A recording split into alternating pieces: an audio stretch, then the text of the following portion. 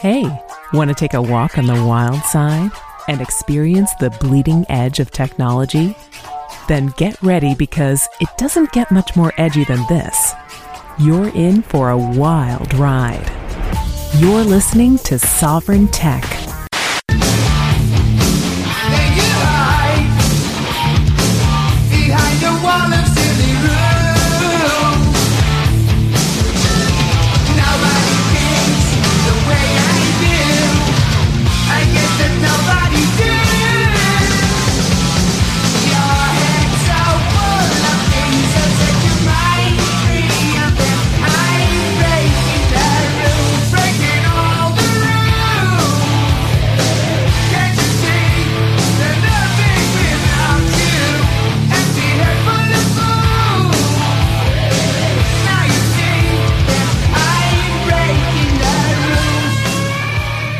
Breaking all the rules. Oh, yeah. Love it. Open it up a little, Ozzy. I'll set your mind free of everything, believe me. And, of course, I am joined by someone else who can really set your mind free, certainly help me set my mind free, and that is the lovely and hyper-intelligent Dr. Stephanie Murphy. Hello, Brian. There's no one I'd rather break all the rules with than you. Absolutely. They're nothing without you. They're nothing without us. So is this a special thing for episode 69? Yes, this is episode 69. And God, you would think this is like a religious holiday or something. I mean, you're sitting here, you've got a tinfoil yarmulke on your head. I'm protecting myself from the rays being sent by normal people. So. We just ate a sacrificial chicken, and we're burning candles in the dark, and we're in the shrine of bacchanalian pleasure, really. That's right. And what better way to celebrate the 69th episode of Sovereign Tech than with all that? And with a little Ozzy Osbourne. How about that? Huge fan of, well, I'm a huge fan of 80s metal, but anyway. So why do you have aluminum foil on your head? Well, like I said, see, a lot of people, okay, there's the idea of the tinfoil hat that conspiracy theorists talk about, right? But actually, humans got that from lizards, from the lizard Jews, who they're copying us. We actually wear the hat. We lizard Jews wear the hat to protect ourselves from the humans. And so the humans think that, you see what I mean? Well, it all makes sense now. I know, right. So, except there's one flaw in the theory, because the aluminum foil is not made out of tin anymore. It's aluminum. Well, you see, I got this from the special Lizard Jews store where it's still tin. Wow. All right. It makes perfect sense. You got me. No, I'm just wearing this. You had your chicken wrapped in it, and so I was like, well, I don't want to just waste it and throw it out. And I said, well, I'll just put it over my noggin. Well, really, I couldn't think of a better use for it. I know. I look very creative. Yeah. Anyway. We just had some paleo grass-fed chicken. It's not really grass-fed because chickens don't eat grass. They eat the bugs that are in the grass. Right. But they don't feed it soy or corn, which is unusual because usually they do feed chickens that stuff. And oh my God, it was so good. The bones are actually really hard. You know how regular chickens, the bones will break and splinter really easily? Yeah. I couldn't crack the bones on this one with my teeth. So it must have had really good nutrition. And the wings were bigger than normal, and they were just tastier. The oil was just so savory. It was it's very flavorful. So yeah, you were really enjoying it. I mean, it was a sight to watch. I really got into it. Yeah. But, a lot of people don't know this. I raised chickens for a little while when I lived in Florida. Oh, really? And, or I helped raise them. It wasn't my decision or my choice. Did the gators get them? Because you also had gators running up and down your driveway, didn't you? Coyotes would get them, but gators, as far as I know, did not. Anyway, but it's interesting because with the house at one point had a cockroach infestation, and someone had the ingenious idea to, hey, chickens eat insects. Let's let the chickens loose in the house. Wow, well, that makes sense. That's like what you do with a cat when you have mice, right? It was, and it was amazing to watch them eat these things. I mean, they were like lightning, and they ate them up. I mean, it was incredible to watch. Because, you just uncover something and then suddenly there'd be, these cockroaches. Then, of course, you have a chicken infestation. You've just replaced your cockroach infestation with a chicken infestation. I'll take the chickens. They're tasty. Yeah. But anyway, just an interesting thing. If you ever have a cockroach problem, maybe just go grab a chicken. That makes a whole lot of sense. Yeah. And then what did you do with the chickens? Did you actually get to eat any of them, or did the coyotes eat them? No. The then coyotes you have a coyote ate them all infestation. at one point, but we use them for the eggs at the time.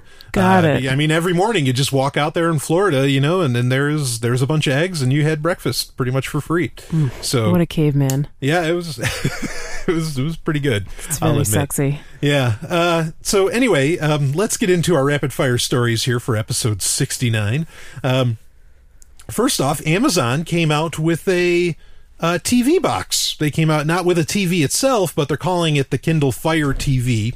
And it's essentially just it's a video game system. It's a content like Amazon Prime. Like you've watched videos on Amazon Prime, Stephanie. And actually, no, I haven't. I have Prime. We have watched documentaries on it. Oh, okay. Yeah, I forgot about that. Yeah, but anyway, so, I haven't really taken the initiative to do it myself. Right. So it's not anything like with you. Yeah, exactly. It's not anything that impressive. The game system aspect of it might be impressive. In fact, there's already an exclusive game, a first-person shooter coming out for it that again, Amazon bought their own game development companies, pretty good ones at that have a good track record, and I've talked about that on the show in the past. So they might actually have something here. It's Android based, just like the Kindle Fire. That's why they're calling it the Fire TV. And we'll see how it goes. And before people say, well, look, if you only have one game, they can't build a system around one game. That's not true. The Microsoft Xbox, the original Xbox, a lot of people humorously called it the Halo box because really that game alone was good enough to warrant buying that system. And I agree with that sentiment. I think it was good enough. So maybe the Fire will have that one killer app, right? That'll make it worth it, to have it. So interesting thing to come up with. The other bit of news is that there is a new crypto phone coming out called the ESD Crypto Phone 500. Something to look out for. That is an awesome name. It is. It's a good name, and ESD is a pretty good company. So we'll keep an eye out on that sort of thing. What have I heard of ESD and I just don't know about it, or what?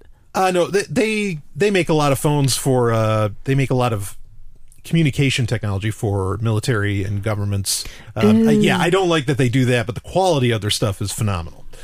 So that's my point. And this is being pushed to governments as well to buy, which take that for what it's worth. So something to look out for. The other thing is that, and Stephanie, you might have a problem with this, is Windows 8.1. By the time that this gets released, we'll have come out with, that this episode's released, we're recording it a week ahead of time, we'll come out with Windows 8.1 Update 1. And last time you had to upgrade to Windows 8.1, it actually reformatted your hard drive. And oh no, this is going to suck. I hope I don't have to reinstall every single program like I did last time. I've looked into it, and you don't. This is a service pack and not. But what they are doing is what I already said would happen. Of course, they're just a little bit early on it, but they are literally re-inputting the start menu like as you know it. And you're even going to be able to put like the Metro apps, the Tile apps into the taskbar, all kinds of stuff. So they're turning Windows 8 into they tried to already to like kind of like with 8.1 to get people in that direction, but now they're really just saying, yeah, okay, we fucked up, and they're making it look like Windows 7. What a scam. Oh, it's a scam, all right. I have no one to blame but myself, because I've just been too scared or whatever to switch to Linux, and maybe this will make me do it finally. I think it might not be a bad idea. Yeah. I've heard other people in the Liberty movement who recently said they all went to Ubuntu because they're just tired of the Windows 8 business. Yeah. I know, I pretty much know how to use Ubuntu. It's just the command lines are scary. It's not like that anymore, though. Ubuntu's really to the point, especially that the new version of Ubuntu, the new LTS version, long-term support version, comes out April 17th, I believe. And I think, boy, if people want to, just wait for that to come out and install that and say, fuck it to Windows 8, or just go back to Windows 7 again. But another interesting thing with Windows Phone, which is getting some crazy updates, which is Windows Phone, I recently found out with a special with Michael Dean and Derek Slopey, I found out that Windows Phone's actually a decently kind of almost open platform. At least it's even more open than iOS to some degree. And so Google is talking about putting Chrome, the Chrome browser, onto Windows Phone, which I thought that was pretty cool. Huh. Yeah, and the last rapid fire story that I want to get to is a bit of a sexy one for episode 69, and that is scientists may have proved finally that there are actually two types of female orgasm, clitoral and vaginal. So is that for real? Yeah, they use sonography, and they said that it's so. So, okay, the history of this, Sigmund Freud said in, what was it, like around 1900, somewhere around that era, that there were two types of orgasm, clitoral and vaginal, and that only dysfunctional women had clitoral orgasms. And if they were really fully actualized and grown up into a mature human being, then the only way that they could come is from penetration with their husband's dick, and that's the way that women are supposed to be coming. But then, there were a lot of other researchers that came along later and said that's utter bullshit, and he's actually pathologizing something that's completely normal. Yeah. And actually most women can't even come without rubbing their clitoris. Right. And or having some kind of stimulation of it. So what is this study about? I thought it was actually that the fact that the clitoris goes deeply into the body, it's not just this little piece that sticks out. That's pretty much what they found out, is that through the sonography that they used, that they found out that the base, this is still an internal orgasm. So it's more accurate to say it's an external and internal orgasm, but that the internal orgasm occurs from the root of the clitoris, which goes a lot deeper. Yeah, which actually straddles around the vagina. Right. So, but you can have an orgasm from the root of the clitoris without external stimuli against the clitoris, that's external. Right. So, I mean, Freud is still, quite frankly, an asshole, but he's at least wrong about that. Yeah, that it's pathological. Yeah, but I thought that was pretty fascinating. Huh? Oh, why can't we have both? Really? I What do mean, you mean? what happens if you're stimulating both parts of the clitoris? Then where does the orgasm come from then? And why do we even need to make a distinction? Because I don't know about you ladies listening out there, but whenever a lot of female listeners, Sovereign Tech, thank you. And I love that, and I'm really glad for that. But I don't know about you, but personally, I like to have both kinds of stimulation when I'm getting it on. Yeah, absolutely. And I don't really feel a differentiation between different, rubbing different things. It all feels good. No, right. Why don't we just rub all the things that feel good? Right. And if we can just rub them all, and boy, it can create, who knows? This is all a new field, unfortunately. It really should have been worked on 100 years ago, but... Well, I think that's the key. It's going to require more research, some dedicated volunteers. That's right. We'll talk about that later, or after the show. Anyway, so for our main story, this is a pretty good story. I was intrigued by this, and I'm dying to get your thoughts on it, Stephanie. And it's from Mike Elgin, who has been a guest on this show in the past, and who's quite the star, really. He's become a bigwig at Twit, which that's no small feat. And but he wrote this for Datamotion, and it's time to bring back techno-optimism. And we'll talk about what that means. The loss of privacy and the constant flood of new gadgets is creating a backlash against technology, but unplugging isn't the answer, at least according to him. So, when did technology become a bad thing? The world of technology used to be a source of inspiration and excitement, and it still is in some quarters, but lately I'm hearing far too much grousing about technology. The complainers, fearmongers, and Debbie Downers have emerged as the dominant sentiment in conversations about new technology. New advancements are greeted with anxiety, skepticism, and ridicule. People talk incessantly about unplugging, opting out, and slowing down the pace of change. Here are the 5 reasons for technology's bad new reputation and what should be done about it. Well, let's stop there. Do you agree with him that nowadays when people talk about new technology, everybody's like, oh, this sucks, let's just unplug? Well, I have made the statement on this show That's a great question, but I've made the statement on this show that I almost don't want new technologies to come out, at least not in the direction they're going, as long as there's governments. I've made that statement on countless occasions. And in fact, really, this show, and episode 69, really, for a show like Sovereign Tech is as important as episode 100, quite frankly. More so. More so. This show started off very positive. The Snowden revelations literally hijacked Sovereign Tech. It hijacked the whole show. Wow. And, I mean, people wanted to hear, how do I do this? How do I do this? How do I do this? And I fell right into it. In fact, I wasn't even really a privacy advocate before. If you listen to early episodes of Sovereign Tech, I was saying, look, privacy's dead. Get over it. Yeah. And then just like the Snowden revelations were just so crazy, I was like, okay, look, you've got to do something to at least give the governments a hard time, and so it really, I'm one of those Debbie Downers. I'm trying to reverse that. I'm on a slow process of reversing that, but I easily became one of those Debbie Downers where I'm like, look, just stop. And I've even come out and said that we need to use less technology. Or at least less time with technology. But isn't what Mike Elgin's saying just kind of a way of dismissing legitimate concerns that people might have about technology? Well, it may be. I mean, how do you feel about it? I kind of feel like complaining when people have problems with new technology is trying to dismiss their concerns. Because I think that there's a good reason that there's a reason that people used to be more optimistic about technology because they see the dark side of technology. Right. And I've always viewed it as a double-edged sword. It can be used for good or for evil. And let's be honest, as long as there's governments, it's probably going to be used for evil, by them at least. Yeah, absolutely. But people are waking up to that fact, and that's why they're bringing up the downsides of technology. They're not doing it to be Luddites, because I don't think anybody really wants to be a Luddite except the people who were Luddites before. Right. But if they weren't Luddites before, and now they're saying, yeah, let's unplug, I think that's a sign that, no, hey, they've got some real concerns that aren't being addressed, and we should listen to those concerns. Yeah, absolutely. And I think what a lot of people, myself included, no one's saying let's not go forward with technology. Or no, there are people who are saying that, certainly. Well, they are not going to get their wish because it's inevitable. Yeah, but I think there is a push, at least,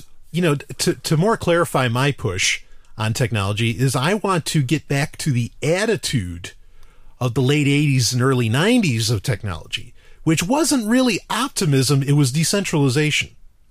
Okay? And that's more what I'm interested in, and that's more what I'm talking about. Even though I have come out and said, look, I don't want the next thing to come out of Google. I don't want the smartwatches. I don't want any of this shit if there's governments, because they're going to use them. It's going to get used for evil. But maybe not. I talked about in last week's episode. I talked to episode 68. I talked about Fire Chat, and if you had that built into a watch, hey, who knows what could happen? So yeah. Well, so when you say the attitude of the late 80s and early 90s, do you mean like personal computing and the beginning of the internet, that kind of thing? Yeah, I mean, like BBSs. It was very decentralized. And actually, what a lot of people forget is it was decentralized by design. Yeah. It wasn't because the technology didn't exist for all of this to come together. There was a point to it. And these are very, very smart people. So let's go ahead and break into number one, because we are gonna again spend a couple segments on this. Yeah, let's do it. Okay. Number one is personalization, meaning a company harvesting of personal data, kind of like Google. I think the trouble started with personalized streams of information, itself a reaction to information overload. Google personalized search to make it more relevant, but some users felt queasy knowing that their searches yielded different results than other people's searches for the exact same search based on personal information Google had collected on us all. I'm sorry, Brian. Is this list of the reasons why techno-optimism has gone away, or the reasons why we should get back to it? It's both of that. This is saying why it went away, and then there's going to be a solution of why we need to get back to techno-optimism. Okay. So, then ads started showing up in Gmail that seemed to know exactly what our messages were saying. Facebook implemented EdgeRank at some point, choosing what to add and what to cut off from our newsfeed based on invisible metrics that essentially made decisions for us about who we cared about. Suddenly, it seemed, companies were eager to harvest every scrap of information about us, our location, age, interests, contacts, buying habits, and so much more, so they could personalize everything, especially advertising. Trouble is, it seems like dozens of companies, from carriers to handset makers to websites to apps, are all harvesting personal data to give us relevant ads, yet the ads remain spectacularly irrelevant. Facebook doesn't seem to know even that I speak English. Most of the context advertising I see online is for products I've already purchased. Companies excel at harvesting data, but generally do a lousy job using it for clear user benefit. That's funny because, yeah, I will often get ads on Facebook that talk about, stuff related, like purchase baby stuff here. I don't have any kids. Yeah, In right. fact, I'm not gonna have any kids, right? Yeah, by choice. Exactly. And I'll often get ads that were like, oh, you can join the military for this many weekends a month and that kind of thing. And no, I'm an anarchist. Yeah, exactly. I've seen posts from people who are very famous in like the expat movement, like people who have moved out of the U.S. or Canada and are traveling the world or whatever, right, who get ads that say, immigrate to Canada, apply today. And, Well, that's an interesting thing because actually on Facebook, I used to have Kazakhstan as my, where I live. Yes. Okay. And I got stuff in Russian. And they were telling me to buy at companies like, get a Samsung in Kazakhstan, or whatever. Wow. And it was, just that alone thwarted all of that. But funny. That said, because I agree with Elgin that the ads may not be so good at what they're doing. That said, I did a story on Sovereign Tech just a few episodes ago where they were saying that drone strikes were being based upon metadata from smartphones, including searches, on Google. So, yeah, maybe it's not hitting us hard at home, in the United States, but this is something that the military is looking into using, or at least governments are looking into using in the search for terrorists. And that information is often wrong. Yeah. Yeah, that was actually part of my argument, is that you can't base it on this stuff. Now, it's easy enough to, you can use like disconnect search, disconnect.me search, and that will actually anonymize any search box you type into anywhere on the internet in your browser, it will anonymize it. Wow. Yeah, it's a really, really handy tool to use. Or you can use something like DuckDuckGo, which I'm a huge fan of. I use that almost exclusively. DuckDuckGo will let you, they don't keep logs of anything, and it uses Bing as its back end. So, its search results might not be as relevant, like, say, with using Start Page, which is another option. But I get his point. They're not that good at what they do. But there's still the attitude that governments and the military clearly have of that they want to use this information to find enemies. Right. And that's a bit of a problem. Well, they don't really care if it's accurate. They just want to be able to say, "Oh, we caught 25,000 potential terrorists." Yeah, even if they created them, right, or even if they're catching innocent people in their dragnet. Yeah. So I mean, with it definitely makes people feel better. It's like, oh no, we checked his searches. He searched for this stuff. Not good, Right. And of course they want to claim like the use of this data to find pedophiles and all that stuff, which is the ultimate accusation, whether true or not, against anybody. So as far as point number one, I think Elgin's a little off. He's missing the attitude of people, and that's to me the most important thing is attitude, not money. Don't follow, I always say this, don't follow the money, follow the attitude. And the attitude's wrong that's using this kind of information. So we'll get into number two. We'll be right back with more.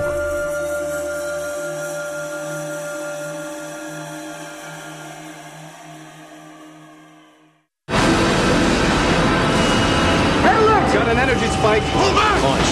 Now! Bombing the Narn back to the Stone Age wasn't enough for you? Then we heard it. The sound of something terrible being born. This is madness. Station 3 to Commander Ivanova. Centauri have launched a full-scale assault. Time is coming on! It's our turn now! 2 million tons of spinning metal, all alone in the night. A world where empires rise and fall, where dreams are born and die, where war and hatred are challenged by love and faith. In the third age of mankind, an age plagued by an evil empire that seeks to destroy humanity. It is our last, best hope for peace, for victory, for freedom. It is Babylon 5. Babylon 5 is available for download on your favorite torrent site. See it now to experience the greatest show in television history. Babylon 5. Tech Roulette. You want to play? It is time for Tech Roulette, and I always want to play, but actually I'm not doing Tech Roulette this week. This week, of course, I'm joined by the lovely and hyper-intelligent Dr. Stephanie Murphy. Hello. I want to play still. Okay, well... I mean, it is episode 69. Yeah, we'll get to play, don't worry. Next break. And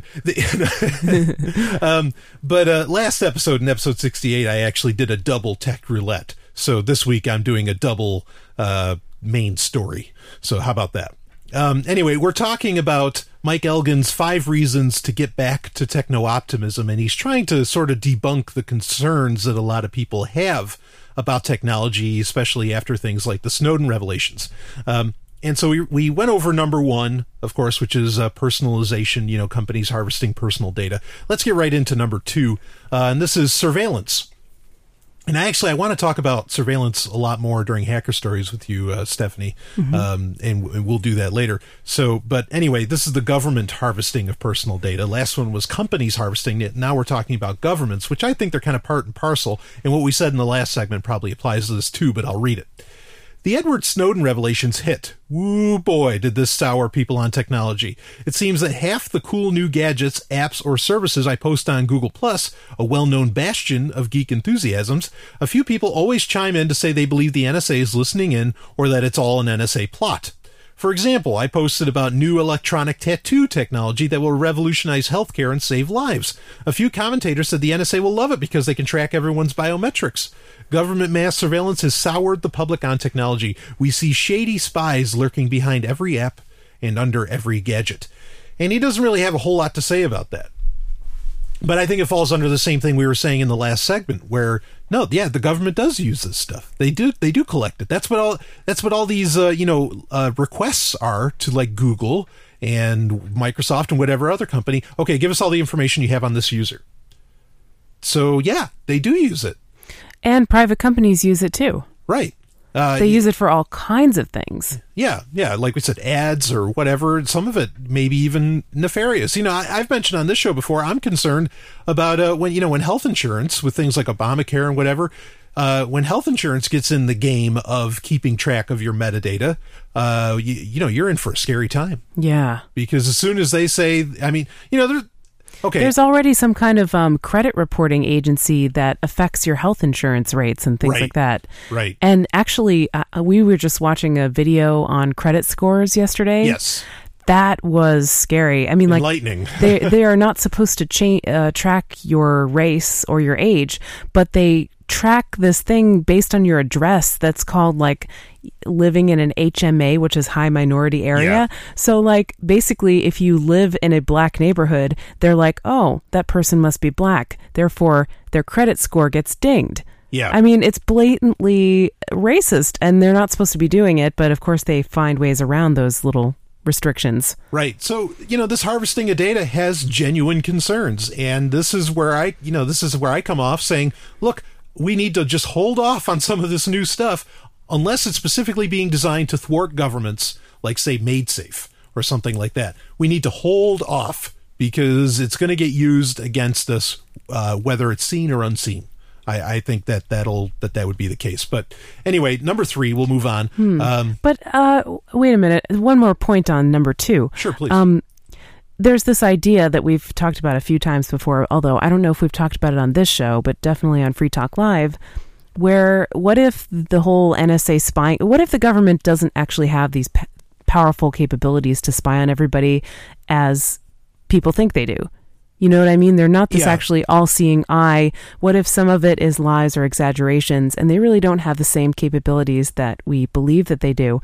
They just want us to think that they can spy on everybody so that, well, I don't know, be scared and fall in line and be easier to control. Sure. If that's so, I still think decentralization is the way to go, because decentralization isn't just about, like protecting your information. It's also about protecting the system.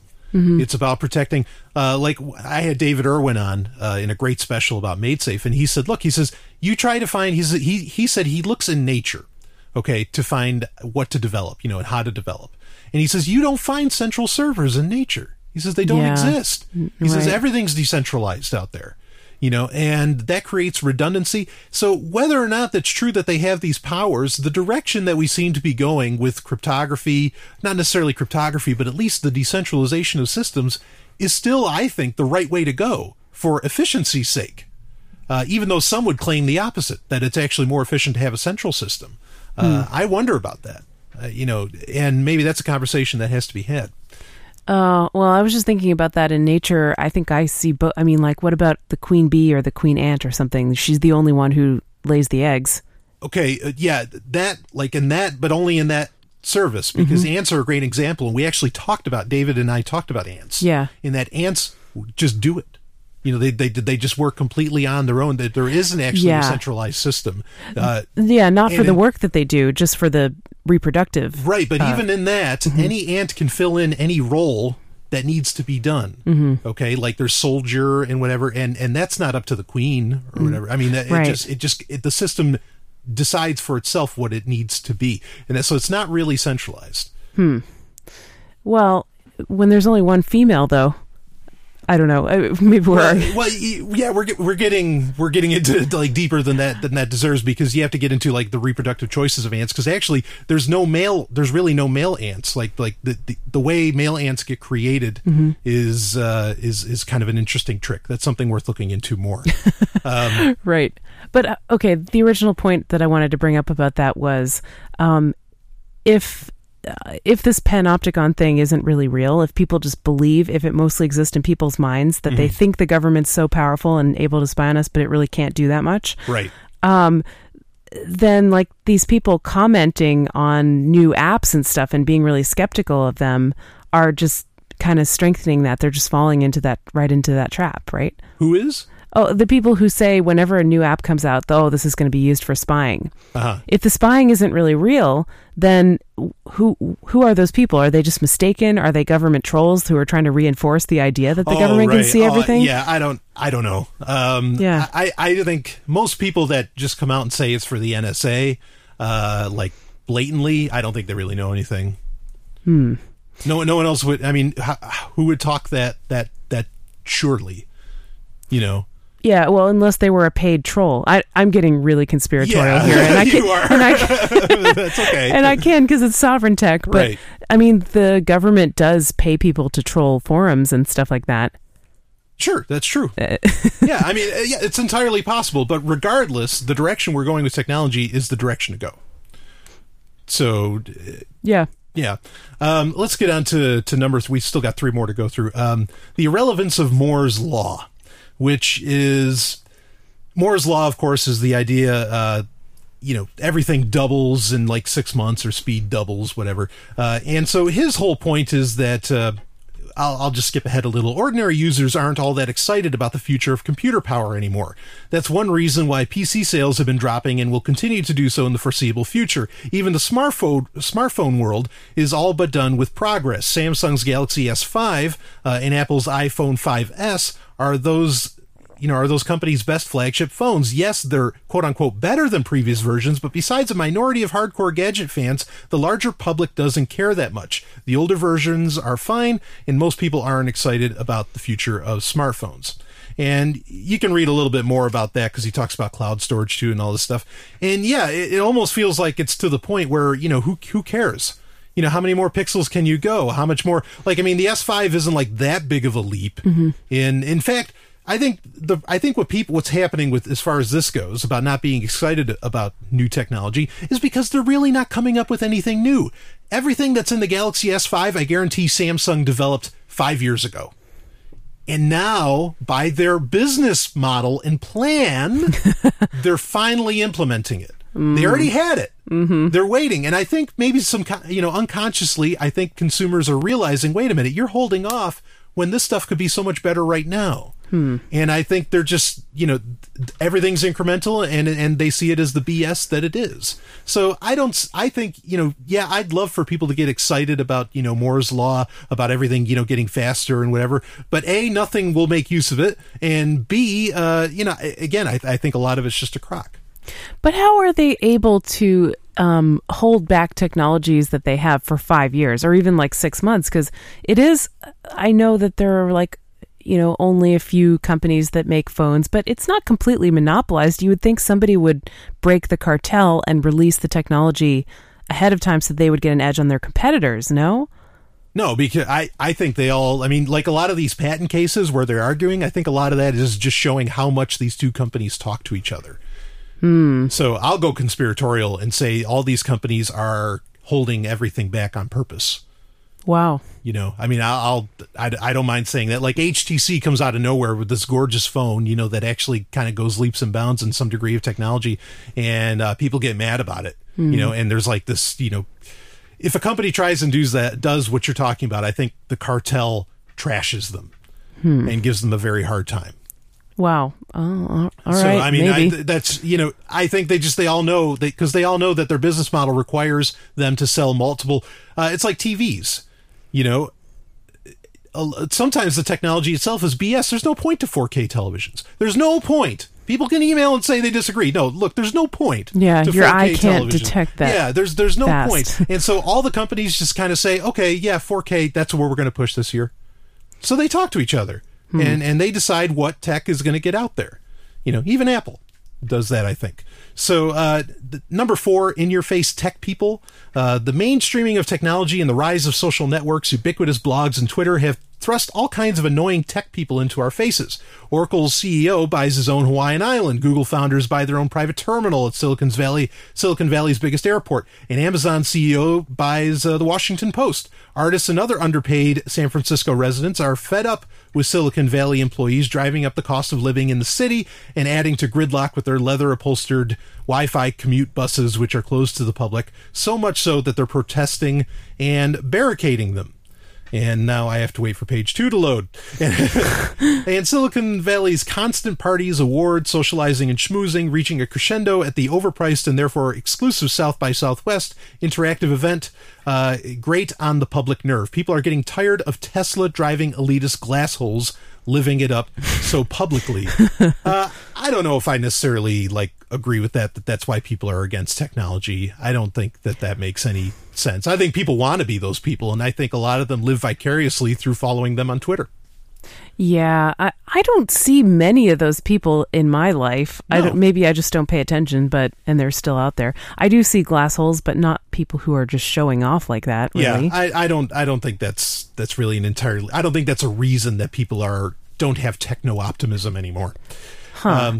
It is a bad economy. Sure. And when it's a bad economy in general, but certain people are doing really well, I think people may have this innate sense that they're not doing well because they really did something productive and important. Perhaps they're doing well because of some kind of malinvestment that's created by the government or government largesse or some connection that they have and then there's this sense that, well, that's not fair.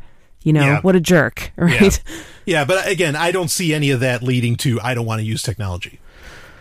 Yeah, no, me neither. No, I just, it seems completely disconnected. Yeah. So number 5, though, this one's interesting.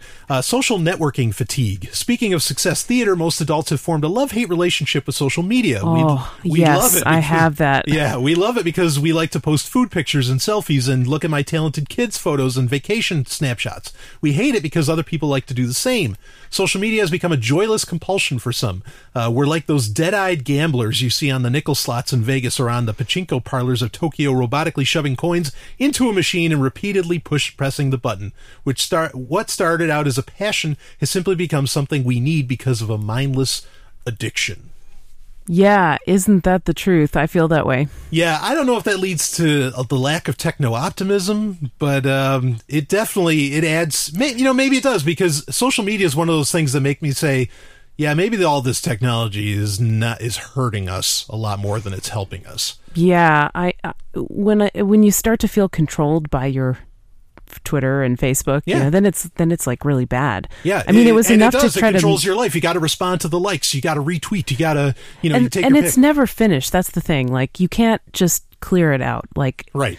Every time I try to clear my notifications, and this is like the definition of insanity, like trying to do something and thinking you'll get a different result. But I try to clear my notifications, and then by the time I get through all of them, there's more. Yeah, absolutely. I hear you. You know? So, well, let's get into his answer here. He says the answer to all of this, to getting techno-optimism back, the answer is to remember that we all used to believe, is to remember what we all used to believe, that technology would always make the world better. And in fact, it can.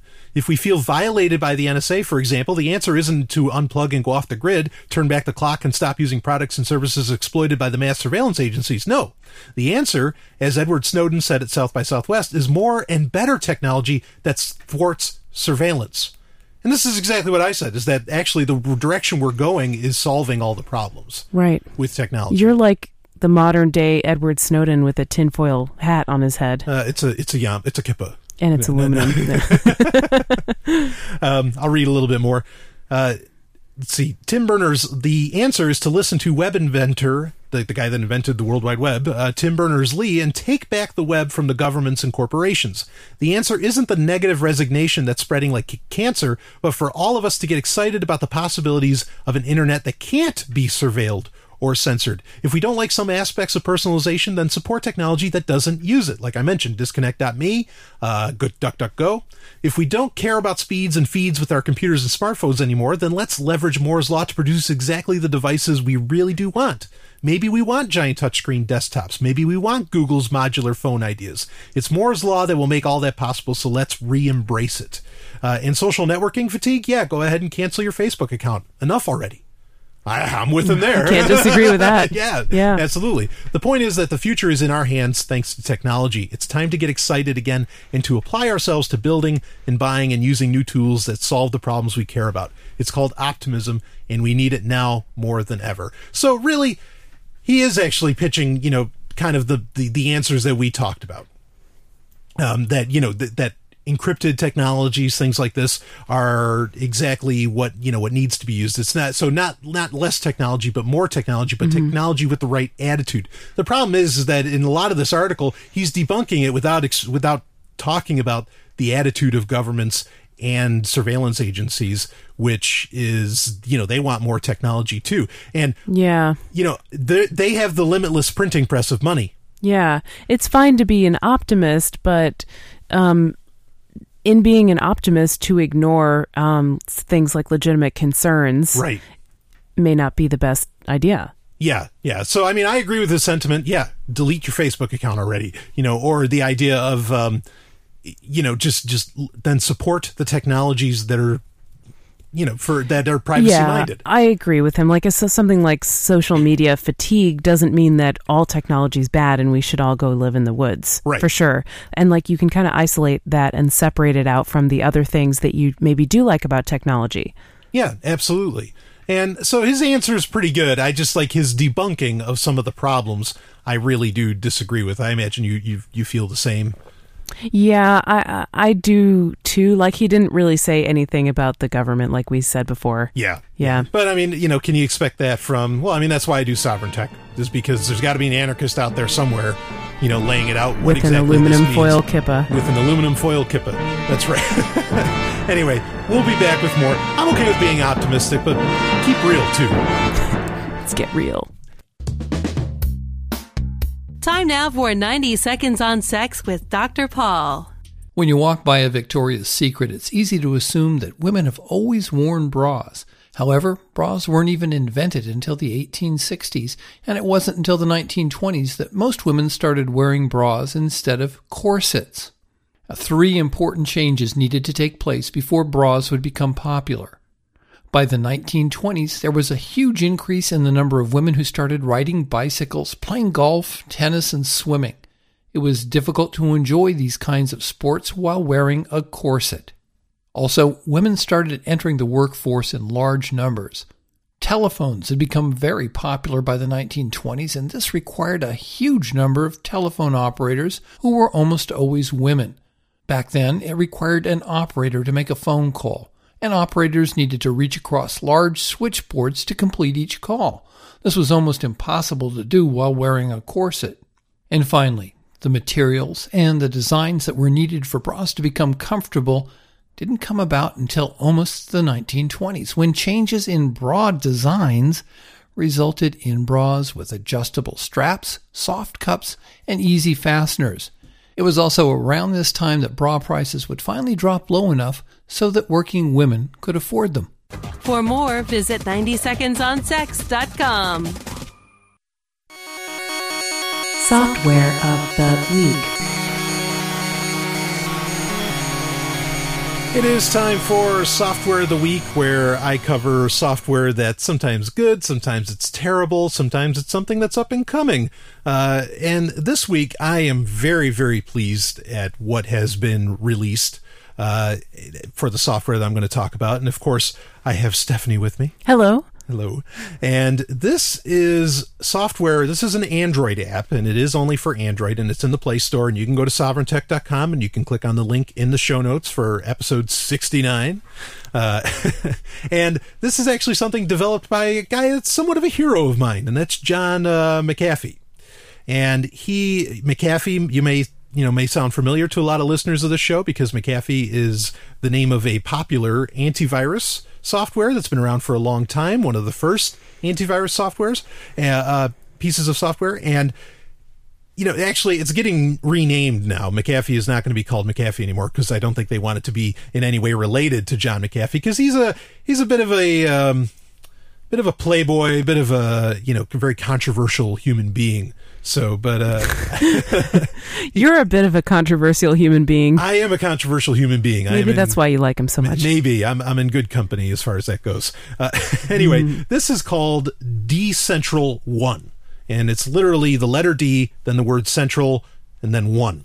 And what it is, John McAfee started a new company called Future Tense Secure Systems, Inc. And this is exactly the kind of stuff that Mike Elgin was talking about in the article that we discussed, where it's an app that's designed to inform you about your privacy. And what it'll do is that when you install it, at first it can do a kind of an assessment of your tablet or smartphone, and it will tell you, okay, all these apps, it'll inform you what their permissions are. Can this app turn on the microphone? Can this app control your camera? Can this app access your contact information, your contacts? And that's really, right now, that's all it does, okay? But it's planning on doing a whole lot more. And I think this is really important. This is an important thing to have, is that, now granted, when you download something from the Play Store, okay, it will tell you, what permissions it has. But the nice thing here is it's kind of it's kind of a filter, because when you install something from the, onto your phone, Decentral, no matter where you installed it from, because not every store that you can install on an Android device, like the Amazon store or F-Droid or whatever, can tell you or will tell you what permissions are required. So it does an assessment of what every app you install asks for, and it says, do you trust it? It'll ask you. It'll list them off, and you can say trust it or uninstall. And that's really handy. Yeah. Because and if you hit trust it, then it'll keep it on your computer. If you don't, if you're like, whoa, I didn't know it did this, you can hit uninstall. And I think going into the future, or if you're, the more conspiratorial type and very concerned about, well, maybe Google's not telling me everything. Well, Decentral will tell you everything. It's a third party. It's a second opinion on what apps you install. And I think it's pretty important. I mean, I tell people, we mentioned the ESD Crypto Phone 500. That's nice that it has all that technology built into it, but to keep your privacy. But the instant you install Facebook Messenger, it's over. Gone. It's over. I say this all the time, because Facebook Messenger can access your camera, can access your microphone at any time it wants to. Yeah. And it will. Okay. I wonder if there could be a phone that would basically not allow you to install certain apps that would violate your privacy. That may be. Decentral might eventually get to the point where it can do that. In fact, what I really hope Decentral will become, and John McAfee would love for this too, I'm sure, where it will trick out. It'll essentially put like a feedback loop to, say, like Facebook Messenger, where it will tell it that, oh, yeah, you're accessing the microphone, but in reality, it doesn't. That's something I'd like to see, that kind of technology. I've heard there's Zoom Wall or something like that. I forget the name of it. Snoop Wall is the name of the app. Snoop Wall supposedly might start to do that. I don't know. And that's actually a company out of New Hampshire, if I'm not mistaken. But Decentral is a great start for this sort of thing. Decentral 1. So it's in the Play Store. You can download it officially. Yeah. If anything, it's a sort of a watchdog or a check and balance and just some kind of third party second opinion, like you said. Yeah. And I nothing wrong with that. And like I said, it's a good start, and it's something that can grow. A lot of things like Fire Chat. Sure, Fire Chat's just kind of proof of concept right now. So is Decentral. But they're showing where the stuff can lead to, and installing it shows interest. That's a market signal saying, yeah, we want more of this. So go for it. Decentral 1 by John McAfee.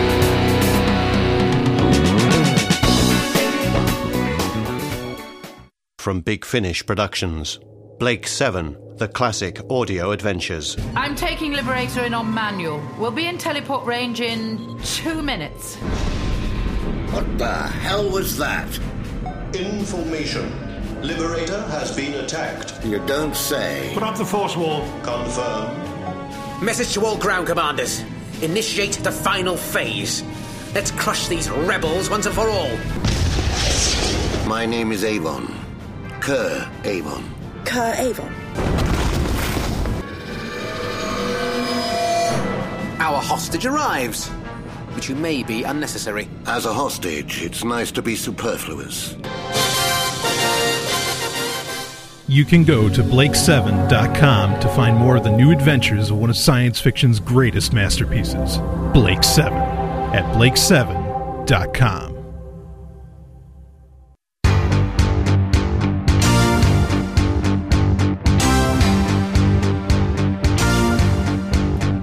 It is time for listener emails, where I cover questions that get sent to me through the various channels available to you. Of course, you can find all of those channels, Twitter, Google+, the email address, sovereigntech@riseup.net. If you go to sovereigntech.com and you look to the left side of the page, all of that is listed for you to be able to get in touch with me. And please feel free to do so. I don't always reply to the emails. I do a lot of audio now, and I get questions for pretty much every show that I'm on, and all of which I happen to be on also with my special guest for episode 69, the lovely and hyper-intelligent Dr. Stephanie Murphy. Thank you for being here, of course. Can I be your special friend? You are my special friend. Yeah. And okay. Anyway, so, you can get in touch with me. Like I said, I get questions. I get emails from Free Talk Live. I get emails from Sex and Science Hour. And I just, I don't have all the time in the world to answer all of them directly, but I try to get to them on, in listener email. And like I said in the last episode, oftentimes I'll just kind of wrap them up in that a lot of people ask me the same question. And this is one that I kind of teased. I said, look, you're going to have to email me if you want me to talk about it. And a lot of people did. And they want to know, because I said, one of the things I've talked about quite a bit, and I've given talks at the Texas Bitcoin Conference, and I will be giving a talk at the Toronto Bitcoin Conference, about the fact that gold, all these things we get told about why gold is a store of value and why it has value, is pretty much nonsense. And that at the end of the day, the only possible value we can attribute to it, and again, value is subjective, okay? It is not intrinsic. Value is subjective. As soon as you accept that value is subjective, intrinsic value goes out the door, okay? You come to the conclusion that gold is just valuable because it's pretty, because there's been other things that can do everything that gold could 6,000 years ago. Not today. Different story today. We have electronics today, but we didn't 6,000 years ago. Apparently, that gold wouldn't work for. And so you have the cowrie shell, which could have, that actually did get used more so than gold. I would dispute the idea that gold is valuable or was valuable because it was pretty, because there certainly are other things that are pretty that aren't like gold, or that weren't like gold. I think that's a fair dispute. But I mean, maybe prettiness is part of it, but that wasn't the whole story. No, exactly. And that was my point, is that that can't be That's what I eventually admitted. In my talks, I don't really admit to it because I don't want to go down that road. Right. Okay. But what I did admit in a special that you and I actually did about the Texas Bitcoin Conference is that, look, I don't think that that's the reason that gold actually has value to humanity 6,000 years ago, however many thousands of years ago. But the reason I don't talk about why I think it has value is because I have nothing to back it up with. Not really, anyway. It's all supposition and absolute theory. And so, I said, and if you want to know what those are, you can email me. And so that's where we are right now. So what do I think the value of gold is? Where did it come from? And I think it's key maybe in the fact that, yes, it's used in electronics, but we're not talking about today. We're talking about thousands of years ago. What started it? And I think the answer may aliens. Still no. No. Not aliens. Thank you for saying that, Stephanie. Let's get that right out of the gate. It is not aliens. But the answer may be electronics. Just electronics that we may not know about. The answer may be, again, I don't have anything to back this up. Folks, if you're going to ask me, show me the proof, I can't show you any proof. Okay? I just can't. But I am of the belief that there is a wall of history, okay, where archaeologists who are pretty much, paid or unpaid liars a lot of times, Stephanie, going after the sacred cows here. Well, you know as well as I do. I've shown you some of this evidence that archaeologists, if things don't fit in their worldview, they cover it up or they lock it away. Yeah. Well, that's true. It's like the erotic frescoes in Pompeii. Sure. Or how about that goat? Yeah, that was in there was a statue that was found also in Pompeii of a guy having sex with a female goat. Right. And that was locked in a secret room in the British Museum of Art. I think it was an Italian museum. Oh, yeah, Italian museum, right. Well, Europeans, white people, right. What's the difference, really? They all look the same. Just kidding. But it was locked away in a secret room, and only basically the elites could get to it and see it. Yeah. So the common people weren't allowed access. Exactly. And, there's cave drawings that get interpreted to where they don't, because if it's showing something that somebody doesn't like, they're going to say, oh, no, it means this. Yeah. Now, again, I'm in no way saying aliens whatsoever at all. And, like in Brazil, I talked about on this show, in Brazil, they found 30,000-year-old cave paintings. And only today do people feel comfortable admitting that it was cave paintings of an orgy. Okay. I guarantee if that was found in the 1940s, they would have said, they're doing some kind of like sacred dance or something. It's not. And sometimes archaeologists don't even do that consciously. It's just that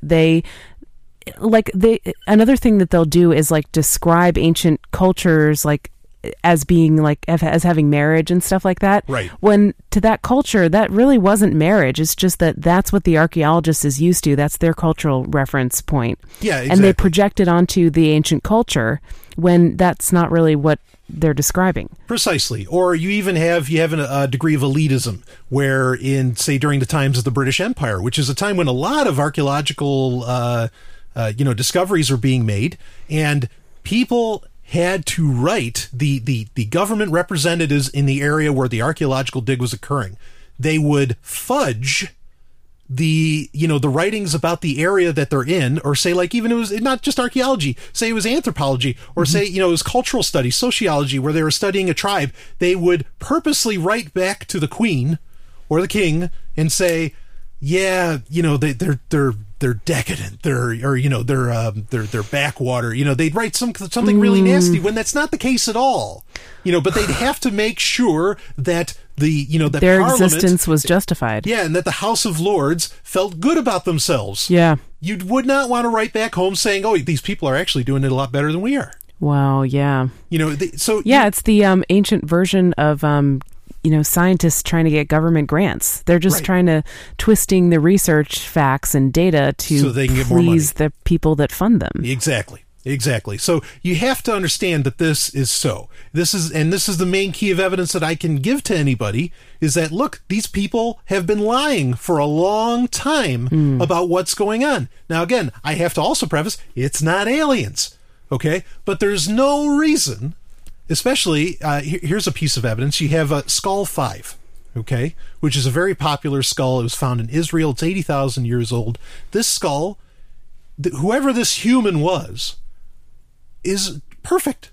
I mean, like there's no, you expect messed up teeth, or you expect all the, like, contusions or whatever. You expect all these kind of problems with a skull, because it was a hard life during paleo times, or during, pick your time frame. Okay, before there was farming, before there was civilization, supposedly everything was rough. Not according to this guy. According to this guy, life was good, and so what exactly good life was he having? And so we find cities, Sumer, okay, Sumer, cities like Nineveh, we judge those as being the oldest civilizations that we can find. But then you go to Turkey and suddenly you find cities there that are 20,000 years old. That are 20,000 years old. And this is important because they found that city 30 years ago. It was like 20 years ago.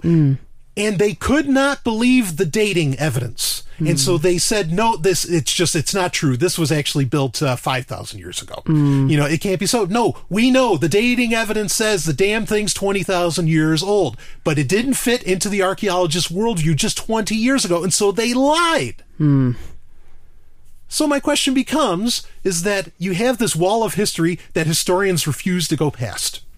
You get to Sumer, no one wants to talk about anything that happened before Sumer. Doesn't matter how much evidence we have in India of cities that go back thousands and thousands of years far before Sumer. None of that stuff matters. So my case here is that I think that there were advanced civilizations, human civilizations, long before, we ever thought of civilization in our common thought, in the common narrative, before Sumer, long before. Because we have gold mines that we find in South America and South Africa that we date. Again, the dating, because here's the thing: if you're going to question the dating techniques, then guess what? All of history is up for grabs. You know what I mean? It really is an all or nothing situation. It can be tricky to date things too. Sure, it can be. And there's questions and all that goes, but then as soon as you start questioning it, like I said, everything comes up for grabs. Right. All of history comes up for grabs. Right. So we find gold mines. What the hell were over 100,000-year-old human beings doing mining for gold when there isn't even civilization?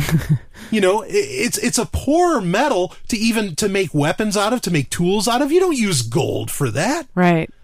Okay. Supposedly, if they were having these lives where they're crawling around in caves going, oog, then why would they need gold? Yeah, exactly. They don't even have any spare wealth to accumulate. No. Everything is, in the diamonds and water equation, water's everything. Fuck the diamonds in this time frame, okay? Right. So, what are these mines coming from? And I think that, what it is that maybe there was an advanced civilization of humans, not species, advanced civilization of humans that, was needed, that wanted gold for, say, technology, because gold's great for technology. There's no questions there. Okay. I'm not doubting that. And what happened is that over time, history gets remembered. Maybe there are some cataclysms we know about, like the Toba supervolcano, where humanity got sized down to under 5,000, members of the species walking around the earth. You essentially had a global Pompeii that occurred, that who knows how much evidence that wiped out to what I'm talking about. I'm being totally theoretical here. Okay. Maybe there was just stories that, gold is used by these people, or maybe these advanced civilizations kind of lived on, and what like the Egyptians or the Sumerians wrote down as gods were actually just technologically advanced human beings, not aliens, but technologically advanced human beings that lived on, and they wanted gold, and so I wonder about that. And there's other things you can read. There's like Hesiod's, he talks about the golden age. He was a Greek. He's considered the first economist, and he talks about the golden age of humanity. which was a time where it sounds like people were living the good life, like we mentioned with Skull 5. So you kind of have these narratives that seem to come together to say that there was something before, or I mention often Berosus in the Library of Alexandria, who wrote a history that was 100,000 years old. What history was he writing about that was 100,000 years old if our history stops at 6? Yeah. Or even 20. And you got to wonder. We don't know. We only have scraps of his books. They're gone. They got burned up by Christians. I mean, it's who did it. Okay. And so, I wonder. So, I mean, Stephanie, what do you think about all that? Well, I was going to mention that the Sumerians, didn't they mention the pyramids or something, and the pyramids weren't supposed to have existed at that time? Yeah, I've talked about that on this show quite a bit, about how the Sphinx and the pyramids were not built by the Egyptians. I think there's pretty decent evidence, autographical evidence, in fact, that says that they didn't, and that there's another case where they lied. Where the archaeologists lied. They lied to the point to where they put up, they made graffiti inside the Great Pyramid saying it was built by Khufu. There's no writing in the whole damn thing, and suddenly they find, just this magical writing that's just sitting. No, they put it there. Okay, again, not aliens. Yeah, so I mean, not everything that you learn about history is necessarily completely correct. Right. And sometimes people make mistakes, intentionally or unintentionally about historical records, and then it becomes essentially fact because it's taught to people in government schools and so forth. And so, yeah, I'm open to the idea that there could be advanced humans that we don't know about that kind of got buried in history, because it's hard to imagine a lot of stuff lasting longer than 10,000 years. I mean, that's a long time. Yeah. And a lot can happen in that time frame. Yeah, and I'm not the only one that thinks this way. I mean, and some people have talked about that the point of technology they got to is to where the technology was really green, like it was green tech, and so it was designed to biodegrade, things like that. I mean that's getting kind of outlandish to some degree. Yeah, that's interesting. Yeah, but bottom line is the value of gold is based upon the fact that civilizations with very high technology considered it very important, and that myth carried on to the Sumerians, to the Babylonians, to all these people. And so and I've said maybe somebody knows about this. Maybe somebody knows about that, and that the gods weren't actually gods; they were just human beings that have some degree of advanced technology. I mean, what do you think about it? So you're open to this being a possibility? Well, the only thing is how did. Not the only thing. There are lots of holes in that theory and things that don't make sense, Absolutely. of course, but just like with every other theory. But how would an advanced civilization then turn into starting over from scratch, essentially, with what happened in the Middle East, at the beginning of recorded history that we know about? How that would happen, there's, again, you have the volcano. You have the flood. You have some pretty. It's a big planet, though. I mean, well, I don't think they all disappeared. But then maybe eventually they just kind of, I don't know. Maybe they said, "Look, technology caused this." I don't know. I've given this a lot of thought, but yeah, there's definitely holes in the matter. But I mean, but how else would you explain it? I mean, anytime you try to make a theory to explain something that's unexplained or perhaps unexplainable, there might be problems with it, and we don't know until we get some more evidence. Right. But I will say that it makes more sense than aliens. Yeah, and I think it's like with when people write about the gods, they write about them like, oh, he was jealous, oh, he's this. It sounds like a human. Yeah. They give him human traits. Now, maybe that's because that's all they understand, or maybe it's because they were actually human. That's why they're given so many human traits, because it was a human being, not an alien, a human being. Okay. It might as well be an alien if it's like some advanced human being, and then they're dealing with a bunch of desert-dwelling, cretins, basically. Yeah, but that's the thing, is that now there's some degree of evidence that people like to look at as far as archaeological evidence of bones of something that may be alien and not necessarily human. But I think you have more of a case to be made for that. We have plenty of human bones to look at, and maybe they can tell a story of a life of luxury that existed 100,000 years ago. Hey, Brian, what's that funny sticker over your laptop webcam? I was trying to spy on you while you were in the shower, but now I can't. See, that's why I have it. And it's from EFF.org. EFF, what's that? It's the Electronic Frontier Foundation, totally donor-funded organization that fights for internet freedom, privacy. Wow, that sounds great. So EFF.org, I support internet freedom and privacy, and maybe you do too. Yeah, and you can support them with Bitcoin. The Electronic Frontier Foundation at EFF.org. Brian! Stop playing those video games! Just a minute, Mom. Game Talk. It is time for Game Talk, where we talk video games. But before I go any further, and of course I have the lovely and hyper-intelligent Dr. Stephanie Murphy with me. Hello. And, this is why I actually wore my tinfoil hat, because... You're getting some good use out of it today. Yeah, I went balls out on that, that last That's segment. okay. It's episode 69. That's We're right. gonna have a little fun with we it. We can go crazy. And I want to address that, what's the importance of even thinking about history in that way? And just real quick, I just want to say that I think it's important because, maybe we've gone down the road we're going down before. And if there's information of how it went before, I'd like to know about it. It's just like there have been anarchist societies in human history that we don't know, that we have very little data on. But there is a little data out there, like ones in Russia, or the pirate, anarchist haven that existed a few hundred years ago.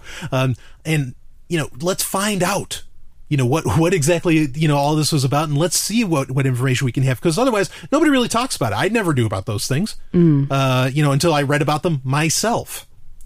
So anyway, let's get into Game Talk. And Stephanie, thank you so much for not looking at me like I'm crazy, though suddenly your eyes are changing the way they...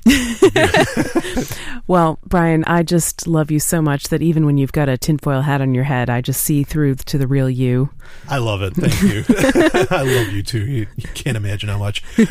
Anyway, I want to talk about kind of the state of mobile gaming, okay? Because I think there's some interesting statistics to look at here. Now, do you play games on your? You have a beautiful HTC One Max, which is a huge screen on it. Yeah, I'm afraid that there has to be some way that I fit in all the things that I do in my life. From all the different podcasts, from Let's Talk Bitcoin, Free Talk Live, right, being the producer of Sovereign Tech, and all the other projects that I work on, and my voiceover business. That one of the ways that I fit in all that stuff is by not watching TV, not really watching movies, and not playing games. So I pretty much play zero games on my phone, except when I'm on an airplane.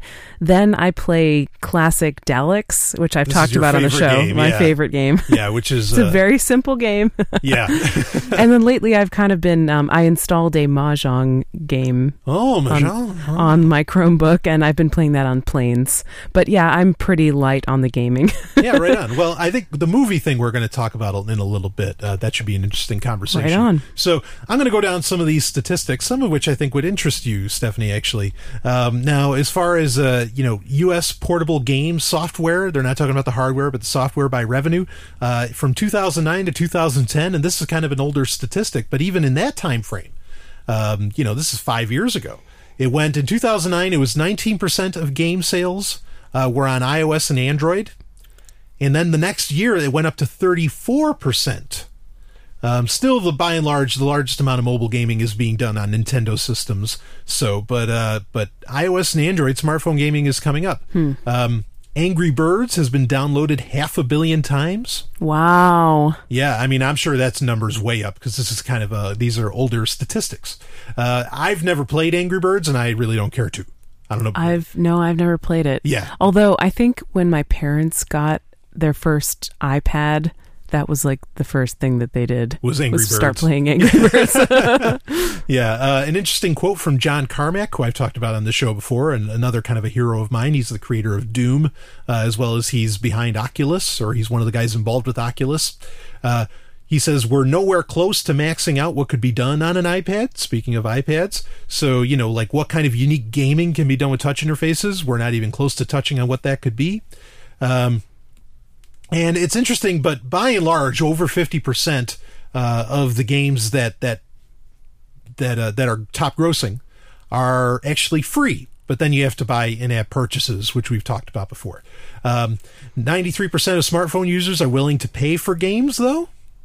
So that's interesting. 56% of console gamers don't pay for games. I'm not really sure. That doesn't make a whole lot of sense to me. Console gamer. That they don't pay for games. So they just download them?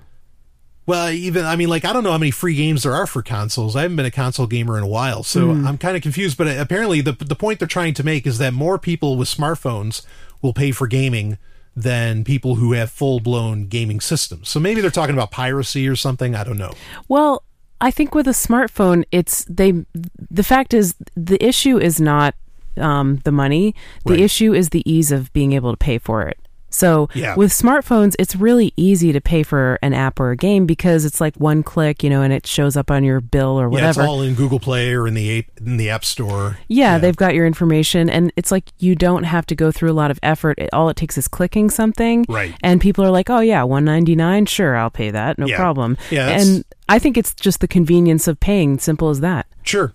So the mobile gaming industry will make a projected $11.4 billion in 2014, which that's no small number. Yeah, that's a lot. Especially since games, like you said, are only $1.99 on average. Yeah, could you imagine if, like, with your phone, you could click a button and it would open up your Bitcoin app and you could send, a few millibits to pay for the game? Like, that'd be how much awesome. easier would that be? That'd be awesome. Something like CryptoKit does, where it instantly reads the QR code on the site or wherever, and it inputs it into your wallet, and you can just pay for it right there. Right. And you can already pay for mobile games. The Humble Bundle does Android bundles, and you can pay for those in Bitcoin. Right. And away you go. It's not necessarily the most easy, like as simple a process as like you were describing, but the ability does exist already for Bitcoin to pay for games. Right. And with Humble Bundle, it goes to charity, right? Yeah, which is fantastic. I always recommend people. They ask you for like $6 to get like 10 games every week. That's not bad. For crying out loud, give them the $6, Even if you already have the game, it's like it's going to a good place. Yeah. So anyway, this is the statistic that I was most intrigued by, and I think you'll be intrigued by this one, Stephanie, and that is women make up roughly 1/3 of the console market and PC market, but they make up nearly half of the mobile gaming market. Huh. So it's not that they don't like games. Right. It's just that they're playing them on their phones. Right. And not on consoles or PCs. Exactly. So that's what I wonder. Now, I think, unfortunately, what a lot of people are going to say is, like you mentioned, how easy it is to get games on an Android or an iOS device, right? I think a lot of people are going to say, well, you see, it's not complex, so women can handle it. So we'll install that's why there's more women gamers on Android and iOS. What do you think about that? Do you have any insights into why exactly women would, why they'd be more interested in mobile gaming, on iOS or Android? Well, one of the things that I'm not a gamer, so I really don't know, but I read a lot of articles about gaming culture and how, when women start playing basically multiplayer games, often they'll get harassing comments and they have to hide the fact that they're a woman, or else they won't be taken seriously, and they'll get all these rape threats and comments about their appearance and stuff like that. Sure. So maybe that drives some women away. Another thing that I thought of is I personally, I'm not really one to go and do a lot of setup in order to get into things right. So if I already have a smartphone and I can download games on it, I might do that, but I'm not going to buy a whole Xbox or whatever. This is the key. Yeah, I think you're right. Keep going. Or a gaming PC and then go to all the trouble to use that. It's just I don't have time for that or desire. But if it's something that I already use, then yeah, sure, why not? Yeah, I think this is it. And I don't think this is just women. I think this is across the board. You already have the device. Yeah. And so when you're at the airport, like you said, you're going to install a game. Yeah. And so that's it. It's just that people want convenience. Everybody, I think, wants convenience. I can't picture anybody saying, I want a hard time. You know what I mean? Right. And so I think what happens is that it accurately shows society saying, no, we all love to play games. You know? And so that's why women have a greater margin in that it's not necessarily that somehow mobile gaming has some magic trick to it that makes women want to play.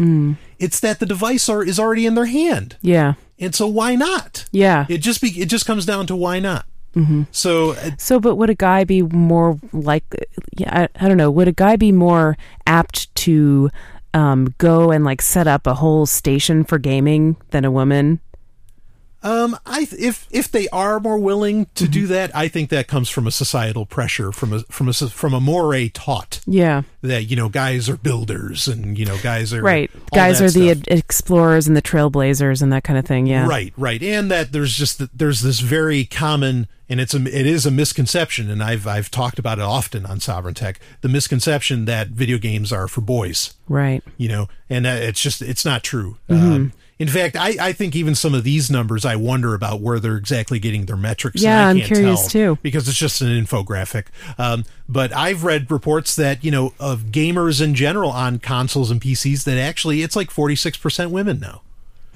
So that's not that different from what they're saying about the mobile gaming market. Yeah, that's pretty good. Yeah. So it's people that are old. They're older than you would think. They're our age. They're not like 15. That's the other misconception. And I talked somewhat about that in last week's episode, where the average gamer is over 30 now. You know, and that's across the board. Yeah. And so that misconception that gaming is for kids, that's just not true. You know, right. I mean, it's a misconception, like I said. So yeah, I don't think there's anything in particular. I think your insight, which we didn't talk about at all beforehand, is spot on. That it's just the fact that the device is right there, you know, and maybe women want to put their money elsewhere. Or they just don't have time. I mean, like, there are lots of studies that show that women do a lot of unpaid work that they don't really get recognition for. They're taught to be people pleasers. Yeah, well, like, there's a lot of studies that show that in households where there's like a mom and a dad, or like two, you know, a man and a woman, and they both work, the woman still does more of the housework than the man does. Right. And like, the time has to kind of come out of somewhere. Right. Not to say that men are just playing video games because they have all this free time or anything like that. That's not what I'm saying. But, you know, a lot of women are busy, especially if they are moms and they also work. Yeah. And so if you're busy, then you're going to use the device that you already have in your hand to play games once you have a spare moment. Absolutely. You know? Again, it's just something I think society pushes. Tonight, Knight Rider crashes into your living room. I don't believe this. Well, you'd better believe it. A lone crusader for justice drives this crime crasher. The world's most fantastic car. And together they can do just about anything. After all, we're only human. Don't press your luck. And now, buckle up for action with the fastest show on television, Knight Rider. See Knight Rider online today. And now back to Sovereign Tech.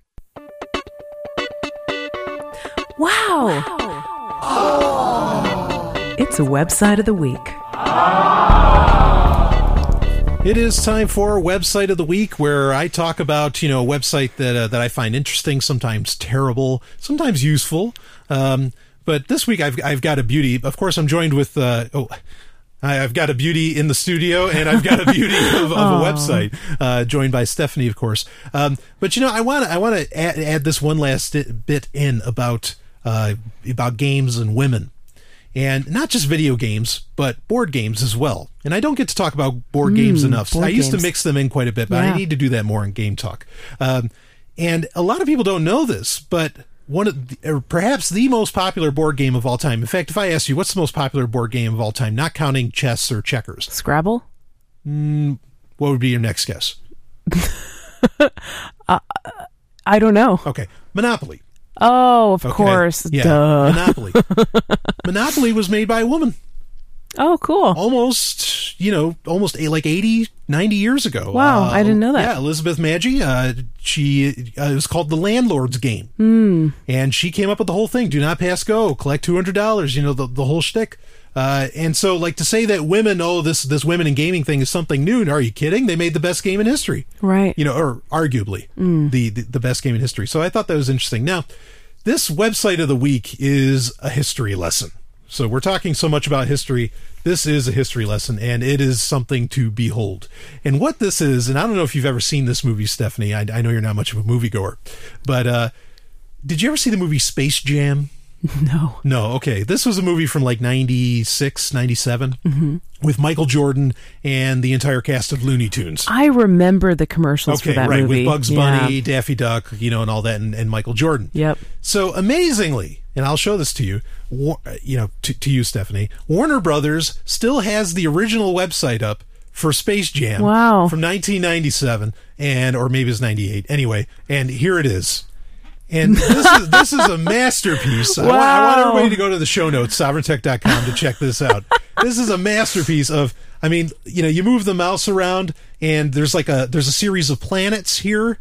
Okay. And if you hover the mouse over it, the planets don't even expand. You have no clue what you're clicking on. That is awesome 90s web. That's pretty good for 96 though. Yeah, it's pretty clever. Yeah. And then, look at this. I just clicked on one of them. This is Oh Planet my Bebop. God, Look at that HTML so code. Back to the 90s. Yeah. Oh, yeah. I was going to say they must have learned some fancy HTML tags for that one. Yeah, this was a big movie. This was a big deal in its day. It was probably a big deal that they had a website back then. Yeah. In fact, the first movie to have a website, and I tried to find to see if the website was still up. A few years ago it was. The first movie with a website was Stargate. Isn't that fitting? Really? Wow. Considering what we were just talking about. That's one movie I have seen. There's nothing special going on here. In fact, the date on it is 1996. So it wasn't even 97. It was 1996. That's awesome. And, sometimes when I go to weird conspiracy websites and stuff like that, they look like this? Yeah, they look exactly like that or worse. And I wish they would just be honest and say it hasn't been updated since 1994. Right. Yeah, exactly. And there's no, the formatting's not special at all. There's a starry background, and the writing's just right over the starry background. It's the most basic HTML you could possibly see. Yep. But isn't that something? It's really cool to take a look at, to get some perspective of how far in 20 years, really, and this is just about 20 years later, how far we've come as far as the development of the web. But I will say this, I think the web has kind of been hindered. Web page design has been very much hindered by advertising, I think. We got to figure out, how do we put an ad on here? And that's what's interesting. There's no ads on this website at all. Yeah. There's barely a link. So it almost reminds me of GeoCities. GeoCities. Now we're going way back. So free webs. Anyway, check it out. I can't give you, it's a really long URL, so go to the show notes at sovereigntech.com and check out the Space Jam website. Hey everybody, it's Stephanie. I am the Sovereign Tech producer. But did you know I am also a voiceover artist? Yes, it's true. I make audiobooks, commercials for your business. I narrate explainer videos. Pretty much any audio project that you can think of, I'm probably willing to work on it, or I have worked on it in the past. And if you want to hear some samples of my previous work, or you want to find out a little bit more about what I do, then I encourage you to check out my voiceover website, which is smvoice.info, smvoice.info. Now back to Sovereign Tech. Hacker Stories. It is time for Hacker Stories, where, I talk about security issues, or I talk about some of the heroes of the planet, hackers. And I want to get right into the story here, Stephanie, which is from Wired, and it's by Kevin Kelly, and it's why you should embrace surveillance and not fight it. And I think this is pretty interesting. So, yeah, and I want to ask you about it. I'm going to read them. I might skip some of it, so if anyone wants to read the full thing, please go to sovereigntech.com and look in the show notes. And here we go. I once worked with Steven Spielberg on the development of Minority Report, derived from the short story by Philip K. Dick featuring a future society that uses surveillance to arrest criminals before they commit a crime. I have to admit, I thought Dick's idea of pre-crime was to be unrealistic back then. I don't anymore. Most likely, 50 years from now, ubiquitous monitoring and surveillance will be the norm. The internet is a tracking machine. It is engineered to track. We will ceaselessly self-track and be tracked by the greater network, corporations, and governments. Everything that can be measured is already tracked, and all that was previously unmeasurable is becoming quantified, digitized, and trackable. We're expanding the data sphere to sci-fi levels, and there's no stopping it. To many of the benefits we covet derive from it. Many of the benefits we covet, we derive from it. So our central choice is now whether this surveillance is a secret, one-way panopticon, or a mutual, transparent kind of covalence that involves watching the watchers. The first option is hell. The second, redeemable. Okay, now I don't know if you've ever heard that word before, covalence. This is a very important word. It's something that's talked about. David Brin, I think, came up with it a while back. And you've probably heard of Cory Doctorow's little brother. Yeah. Okay, that's covalence, where the little guy watches the big guy. Yeah, but that's not happening. No, right. That's not, and fortunately, there's the guy a total says that's double standard in who's allowed to surveil. Exactly. Yeah. So let me read on here. We can see both scenarios beginning today. We have the trade secret algorithms of Google and Facebook on the one hand, and the secret obsessed NSA on the other. Networks require an immune system to remain healthy, and intense monitoring and occasional secrets are part of the hygiene to minimize the bad stuff. But in larger doses, secrecy becomes toxic. More secrecy requires more secrets to manage, and it sets up a debilitating autoimmune disease. The pathology is extremely difficult to stop, since by its own internal logic it must be stopped in secret. The remedy for over-secrecy is to think in terms of covalence, so that we make tracking and monitoring as symmetrical and transparent as possible. That way the monitoring can be regulated, mistakes appealed and corrected, specific boundaries set and enforced. A massively surveillance world is not a world I would design or even desire, but massive surveillance is coming either way, because that is the bias of digital technology, and we might as well surveil well and civilly. I don't like the way this is all kind of coming down. Yeah. Who's going to make sure we're surveilling well and civilly? Right. And whose definition of well are we using? Yeah, and it becomes very quickly who has the more money to develop the better technology, the better surveillance technology. And right now, that is held on to by the printing press, which is controlled by governments. Right. So let me skip ahead here a bit. Much of this scenario will be made possible by the algorithmic regulation of information as pioneered by open source project. For instance, while a system like Bitcoin makes anonymous bank accounts possible, it does so by transparently logging every transaction in its economy, therefore making all financial transactions public. PGP encryption relies on code that anyone can inspect and therefore trust and verify. It generates public privacy, so to speak. Encoding visible systems open to all eyes makes gaming them for secret ends more difficult.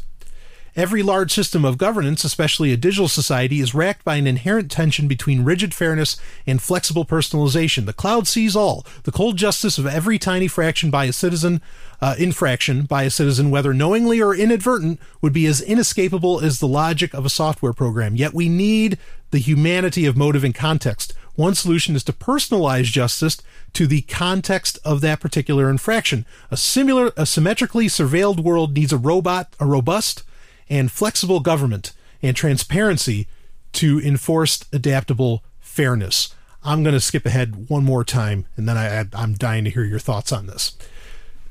So while a world of total surveillance seems inevitable, we don't know if such a mode will nurture a strong sense of self, which is the engine of innovation and creativity, and thus all future progress.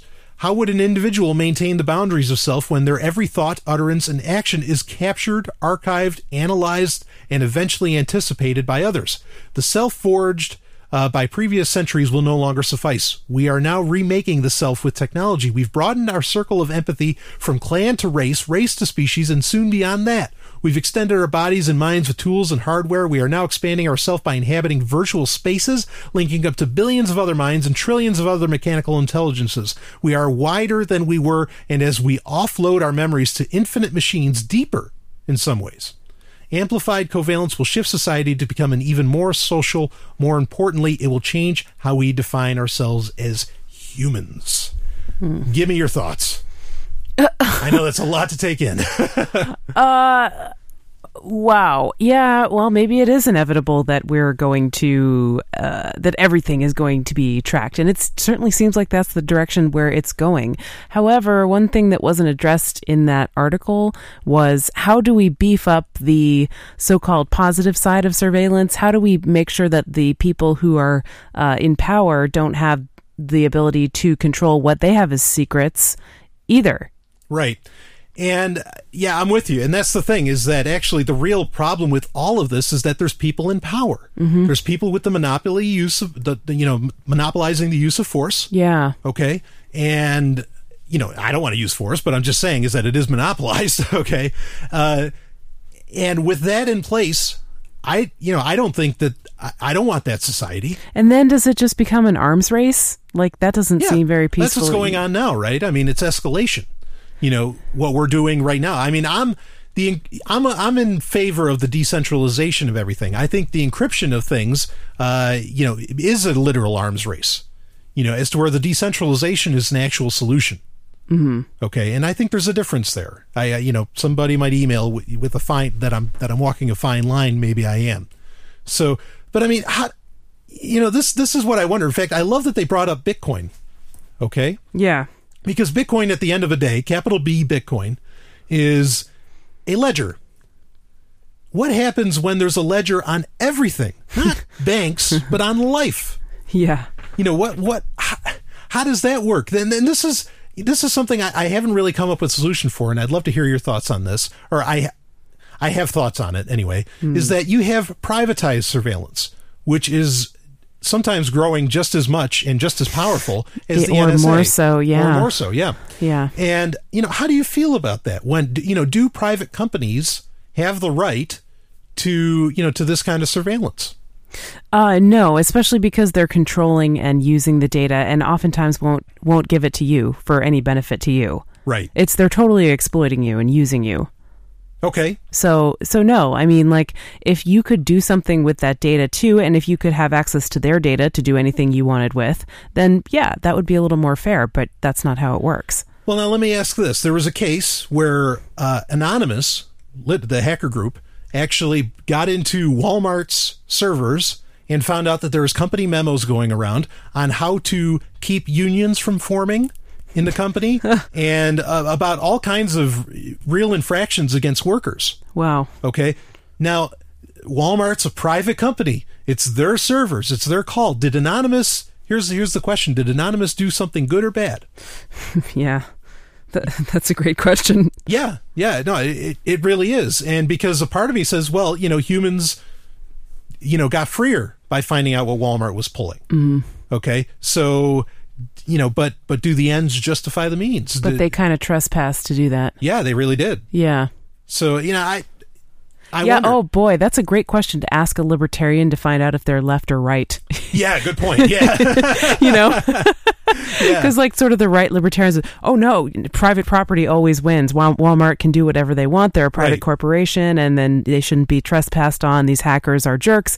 And left libertarians, oh my gosh, these workers are being exploited. They need to equalize this power structure here. Of course, what Anonymous did was fine. Right.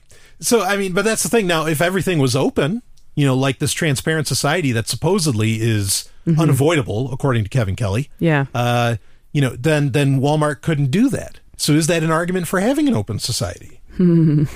Yeah. Well, maybe so. But then again, if we have a truly open society, then I think the powers that be don't want that, because they don't. What they want is the double standard that they'll be able to exploit. Right.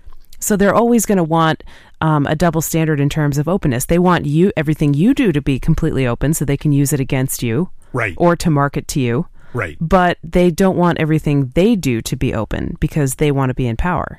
Yeah, I'm intrigued by the idea that Kevin Kelly is putting forward of a truly open society. In fact, honestly, I think that if it were an absolutely transparent society with covalence or whatever, there wouldn't be covalence. Governments would fall away. Because suddenly people would realize they don't fucking need them. You know what I mean? Like that it's not necessary. It's like I've said before. I feel bad. There was that case we talked about on Free Talk Live where a teacher, her pictures were viewed by her student. She had nude pictures of herself. And they got viewed by students because they were on an iPad because she logged into that iPad with her name. And so all of her iPhotos got downloaded onto the iPad and she saw it. Now, I feel bad if she felt shame over that or something. Okay. But this is the part that I don't feel bad about is that our digital society is showing that we're all freaks. We're all sex crazed and we're all, or at least we're all, we're all doing kind of stuff that conventional society would consider wrong, whether it's something that harms somebody else or not. Okay. And so I think if we got into this transparent society, suddenly we'd realize, hey, we're all kind of imperfect and no one should be in charge of anybody and it's all okay. What do you think? Yeah, I just don't know. I mean, like, I might want to share a nude pic with you, Brian Sovereign. Absolutely. That I wouldn't want to share with my parents or my former boss or, someone else like that, or just maybe anyone else. And is that okay? Like in a completely transparent society, I probably wouldn't be able to do that. Well, but this is the kind of the broader scope. I understand what you're saying. Mm-hmm. Absolutely. But I wonder if in a transparent society, again, if nudity would even be a big deal, Well, it would maybe it would become less of a big deal, but maybe there'd be certain things people just wouldn't do. They would censor themselves before that action ever got out into the real world, because once it gets out, it's out for everybody for good. That's true. Ooh, good questions. Maybe I'll have to follow this up next week. I'll be back with more. This is Sovereign Tech. What does freedom mean? Tune in to LRN.FM to find out. LRN.FM is the Liberty Radio Network, a collection of live talk radio and podcasts, all coming from a principled pro-liberty perspective. LRN.FM show hosts aren't left, right, or conspiracy kooks. You can tune in 24/7 to LRN.FM via your phone, computer, satellite, and more. Listen free anytime at LRN.FM. That's LRN.FM. Would you like to play a game? Game of the Week. It is time for Game of the Week, and this is where I cover a game that maybe needs a good reinstall or one that went under the radar and whichever, and that I think people, maybe they want to check it out. So, but I want to address real quick, at the end, you mentioned there about, wanting nudity and all that stuff. I can't help but feel like, Stephanie, that if, in an aware society, not necessarily a transparent one, but in an aware society, I think a lot of the shame around body and a lot of the, I can't help it. I think clothing would become almost meaningless, because I think a lot of clothing's purpose today has to do with class status and just this odd notion of like hiding the body, like that there's some shame in feeling sexual. Don't forget keeping you warm. Well, of course, the winter is a totally different ballgame. No doubt about that. So, but I wonder if clothing would be as big a deal. Well, be careful about making that argument though, because that's the same thing people say about school uniforms. That they say that, well, we don't want these students having conflicts over the who has nicer clothes, so we're going to make everybody wear the same clothes. Sure. And nudity could be taken the same way. Yeah, that's a good point. As an equalizing thing. Right. Well, if anyone wants me to talk more about clothing, I've talked about it in the past, but if anyone wants us to talk more about it, shoot me an email, sovereigntech@riseup.net. Anyway. Well, it's clothing is... You forgot important uses of clothing. That's what I'm saying. Like, it was to keep you warm, and also... Well, I didn't forget, but I didn't mention it. Well, you didn't mention the individuality, the expression of individuality. Just as much as it can be an expression of class status or whatever, it can be an expression of other things, too. Like, you wear triple black, right? You can do that if you just had your skin. Yeah, you could do stuff with your body hair and so forth. But sure, but if I had a choice of to wear clothes or not to wear clothes, I wouldn't. So, well, you do have a choice in this household. Well, in the household, but not in society. I can't. I should be able to walk outside naked, and it shouldn't be a problem. It's just not fair, Brian. It's not fair. Anyway, you're being oppressed. But let me tell you something. Let's get into the game of the week. This is one of my all-time favorites. This is a classic. The first one came out in like 1990. There's a whole series of these. They're incredible games, and the games are called Commander Keen.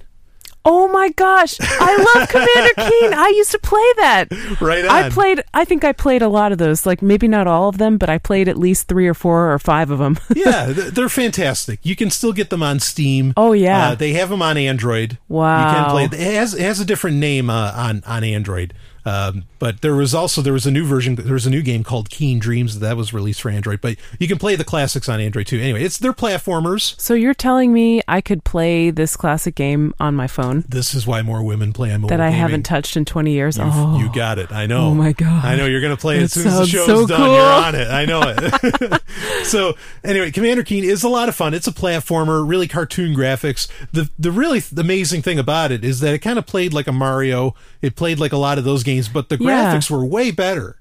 And it was so cute. Like you're this little guy and you can jump and there's all these little aliens and creatures and blobs and characters. Yeah, it's just cute. Right. You're playing a kid that has to, gets involved in some kind of, warped into some alien business. He's always got a different mission. Yeah. Sometimes he's like in a swamp or like on some other planet. Sometimes he's in a spaceship. Sure. You're little Billy Blaze, and it's the whole boy genius thing, and it's a lot of fun, and they're still really fun games, albeit very simplistic. But I mean, even simple games still continue to get a lot of play. I mean, you think how many people still play the original Mario Brothers, Super Mario Brothers. Oh yeah. I mean, and how many people buy it? Like I bought these on Steam. I bought the games on Steam and I've played them. I love the games. I still do. And they still, I think they hold up pretty well. And that was nice too, is that because at the time, you enjoyed it. I mean, they were just great games, and so you enjoyed it for that. But at the time, consoles couldn't really do what computers could do. Today, that's a different story. It's still a true statement, but it's the lines are blurred. But back then in the 90s, I mean, you couldn't get the full story like you could on a PC game, as to where a PC game could give you full story, better music, the whole shtick, better graphics, the whole business. And Commander Keen just took all that and ran with it. You had fun stories, a fun mission, and it was, it felt like it was you. You put on the helmet and you picked up the little blaster and you ran with it. Yeah, and the other thing that was great about that game was that it wasn't violent at all. Not really. It was just creative. Yeah. And I remember the first one came out and it was on a 3.5-inch floppy disk. Yeah. Oh my gosh. Awesome? It's probably bigger than my phone that I could play it on now. Yeah, dang near. So Commander Keen, links in the show notes. Check it out. Just a classic bit of fun. And hey, if Stephanie played it, it's got to be good. I'll be back. We'll be back with more. This is Sovereign Tech. Do you have a business or product that you are interested in getting advertised to a largely U.S.-based audience on an award-winning podcast and radio show airing on hundreds of radio stations? Let Free Talk Live be a part of your advertising portfolio, because the world of audio never fades. Contact me, Brian Sovereign, and I can get an advertising package that will work within your budget. Email me at brian@freetalklive.com, and that's Brian with an I. Again, brian@freetalklive.com. What are you doing? I can't believe I caught you again. Jesus doesn't approve of this little habit of yours. I know, baby, I know it's wrong, but it feels so right. Well, it ain't. But I've been doing it since I was 12 years old. It's nothing but a sinful perversion of nature, if you ask me. But baby, I don't ever want to stop looking at tech websites, new gadgets, video games, software, or any of that stuff. Well, then I'm leaving. Okay. Bye. Pick of the week. It is time for Pick of the Week, where I generally just want to geek out, and I get to geek out this week, of course, with the lovely and hyper-intelligent Dr. Stephanie Murphy. And hello. Yeah, and we geeked out a little bit. I did not show Stephanie any of the show prep. And so, when I picked out Commander Keen, because I know you played it. You knew I was going to like it. And so when she said, "Oh my God," that was just totally legit, and I did that absolutely on purpose. So that was a nice surprise. Yeah, Thank you. Yeah, and you have such a gorgeous smile. I could not resist getting a rise out of you. So, I'll get a rise out of you later. I was just going to say, you always get a rise out of me, especially on episode 69. Anyway, so but something that's been a bit of a boner killer for me recently. You went away to Mexico, and you went to visit some of our friends also in Los Angeles. Mm-hmm. You had a great time, nice vacation. Yeah. I stuck here, and I had a lot of work I wanted to get done for Free Talk Live and everything, and I took the time to watch some movies. Okay, because generally, we like to watch documentaries and whatever, and I love when we love to do things together. So, I had some movies stockpiled up to watch over, and so I started watching some of them, and you know what? By and large, other than Machete 2, okay, they were all terrible. Oh, they were terrible movies, and some of them of which I had really high hopes for. There was the new G.I. Joe movie. Yeah, it's a bummer. I know. Yeah. They were so bad, and they weren't even like that was mediocre. No, they were just atrocious. What made them so bad? I mean, some of them I could like kind of be, in fact, I can't even remember all the ones I watched. So I could be kind of nitpicky with them. They were so bad they were just forgettable. Yeah, but I mean, maybe they were just all like, it all felt so rehashed. It all felt like this has already been told before. Or maybe the style was just wrong. I mean, like what made Machete 2 so decent was that it was being made like it was a film from the 1980s or the 1970s. And I think that's literally why I thought it was okay. And yet that was being treated as ridiculous. And I'm like, no, it's not ridiculous. Like that's what makes movies fun, is that it's escapism and it's over the top, and so just so many of these movies were they were just so atrocious. And I just kind of came to the realization, I'm like, there's really only so few good movies out there that are even worth watching. Half of them are even based on books, so you might as well read the book, because yes, it's true, generally the book is always better, unless it's like Dune, where Dune is kind of a different animal as a movie.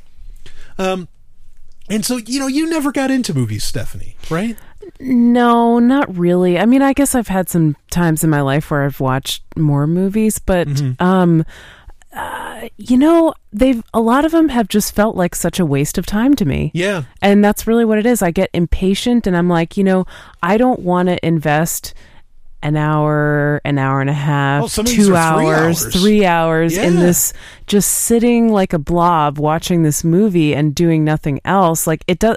I feel like most of them don't deserve my attention for that long. No, right. I mean, and I even I started thinking about it kind of retroactively, and I was thinking like Superman Returns. Or, I mean, Man of Steel, which was the last Superman movie that came out. And I said, yeah, it was good. But I just realized that I had to come out and say, yeah, it's acceptable. I wasn't actually saying, boy, this was mind-blowing and it was great. I had to just come out and say, yeah, okay, in comparison to all the other shit that's out there, it was all right, And in fact, one of the movies that I watched that I thought was just terrible, which I can't believe I thought was so bad, because I enjoyed 300, but I watched the sequel to 300. It's the follow-up to 300, I'll say. Yep. And it was like... I felt like it had a motive, like that it was a propaganda piece. Oh yeah, you said there were like some real major historical inaccuracies in that. It was really bad, because in fact I even realized really 300 was doing the same thing, where it was showing that the Greeks are just this bastion of civilization and freedom and all this stuff. And when me growing up, I was taught that the Persians were the good guys, and in this are the bad guys. And I think historically, it's pretty accurate that the Persians were the good guys. In fact, Cyrus the Great, the guy that came up with, that created the Persian Empire, Alexander the Great, thought he was the best. So, the best that the Greeks had thought that the best that the Persians had was the best. So I was like, what is Hollywood doing? Yeah. Like, you're pushing. And I watched the G.I. Joe movie and I was like, no, you guys are just pushing militarism. And I just felt like everything just felt like so much propaganda.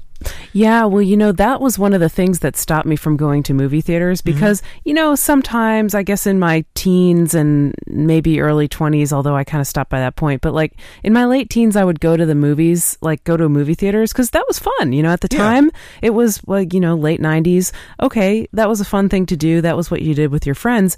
But I noticed over time, there were just more and more, like you had to sit through like 30 minutes of commercials for the military. Yeah. And they would even mix in like the commercials with the military with like Coke and stuff. Yeah. And it was just a mess. I didn't want to see that militarism. I was becoming really anti-war. This was like, 9/11 happened and then the wars were all starting, and now suddenly it's sit through 20-30 minutes of military propaganda before you get to your movie. And I paid for a ticket. I don't want to see that. Yeah, exactly. That's why I thought I paid for the ticket.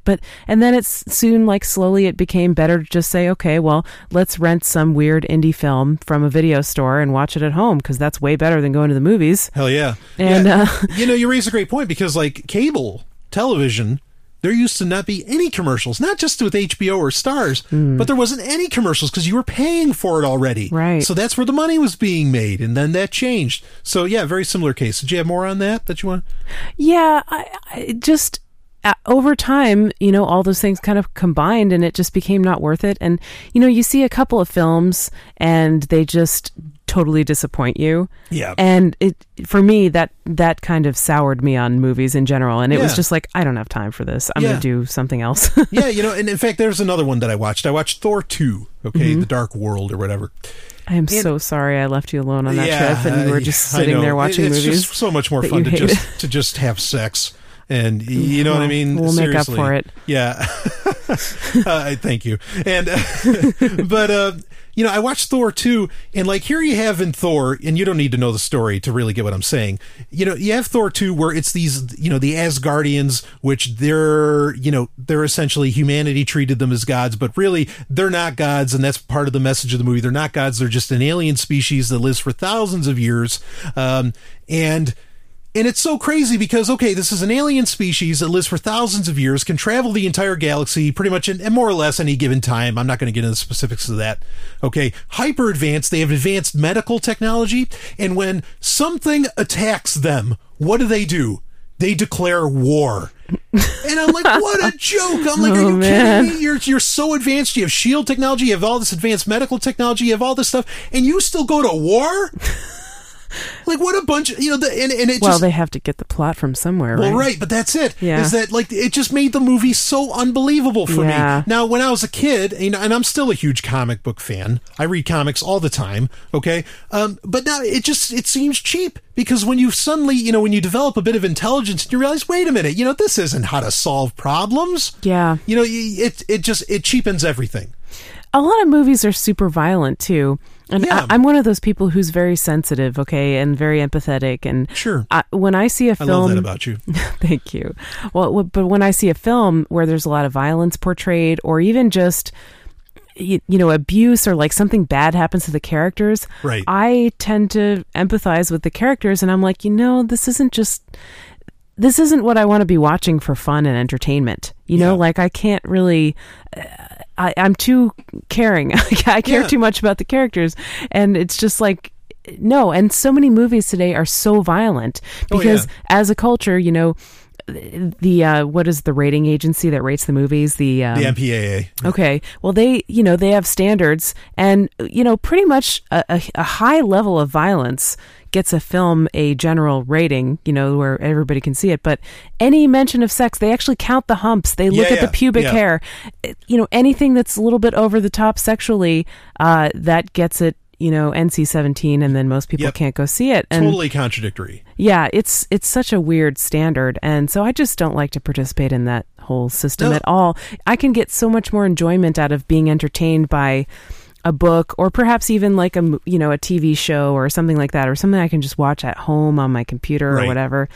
Brian, maybe this has something to do with the fact that we don't drink, because a lot of people get drunk when they go to movies, and then the movie is suddenly so much better. Well, I have to wonder how many societal coming how together. How many things are made better by alcohol? Are designed for almost an excuse to do that. I'm not judging anybody if you do that. It's fine. I'm just saying that let's be honest, when something's an excuse to do it, who knows? Anyway, I like your point about violence, because in fact, the Star Trek movies, okay, all of them. I'm not talking about the recent J.J. Abrams ones. I'm talking about the originals. My favorite one is Star Trek: The Motion Picture. And I've talked about that movie before, because it's an example of a film where there is pretty much no violence whatsoever. Like, the only shots that get fired are in the very beginning of the film, and they're shots that don't do anything. There's no destruction to even see. They only get fired by by the Klingons. Okay, and then whatever the V'ger character does, that fires off some shots. But anyway, everything gets solved by reason and logic in the film. And most Star Trek fans that I even talk to hate this movie, and they say it's boring. And I'm like, yeah, it is boring. That's because there's no action in it. But why does that mean that it's bad? Okay. And that's my question, because what is the greatest Star Trek movie of all time? Pretty much uniformly, people will tell you it's Star Trek II, The Wrath of Khan, which is just this huge battle sequence. And everybody's like, oh, that was amazing. There's all this action. I'm like, no, actually, the original Star Trek: The Motion Picture, the first one, is the better one, because Starfleet's always talking about how it's a peaceful organization, and how they keep talking about nonviolence, and yet that's how they always solve everything. And so I hold up the motion picture, the Star Trek 1, essentially, as the paragon of Starfleet doing what it says it always did. This is Star Trek in its purest form, where we solve things without violence. And movies do affect people. And their behavior and what they think is normal. To some degree. I mean, I don't think Rambo turns people into killers, but I think it does perpetuate the status quo. And it normalizes it. Exactly. That's my point. Yeah. It normalizes violence. And, that's one reason maybe that movies have gotten more violent over time is because, people just need more and more. It's kind of been ratcheted up. That's a possibility. I'm open to that. I know I sound like a Luddite here. No. But like I, as a person who doesn't watch many movies, I see movies now and I'm like, holy shit, like this isn't the what I... violence disturbs you. It's shocking. It's something I don't want to be seeing. It's too much for me. Yeah. No, I understand that. But but this is the thing is that it does seem to be almost propaganda for the status quo, a lot of these films. Because again, if the film doesn't have it, like Star Trek the Motion Picture, everybody pans it and says it's terrible. Right. And it's like, well, what the fuck? Can't it just be something without that? Did you ever get into watching like indie kind of movies and indie films? Oh yeah, quite a bit. So, but I just, as of now, like I'm just so. And no, I haven't seen the Lego Movie. Everybody's going to email and say, well, you should go see the Lego Movie because that's a libertarian film. I'll get to it, okay? But my recent experience with movies, it's not topping my list. I'd much rather be having sex. I'd rather be having sex. I was just about to say. Yeah, exactly. Let's go, Brian. We finished the show. Let's go do that. It's episode 69. Let's live up to the namesake. Carpe Lucem. Thank you, Stephanie, for being on. Thank you. I'll see you all next week. This has been Sovereign Tech. Visit us at sovereigntech.com. That's SOVRYN tech.com. There you can connect with us, see more of what you've heard on today's show, and catch our podcast feed. Sovereign Tech is open source. We encourage you to share. Later, nerds.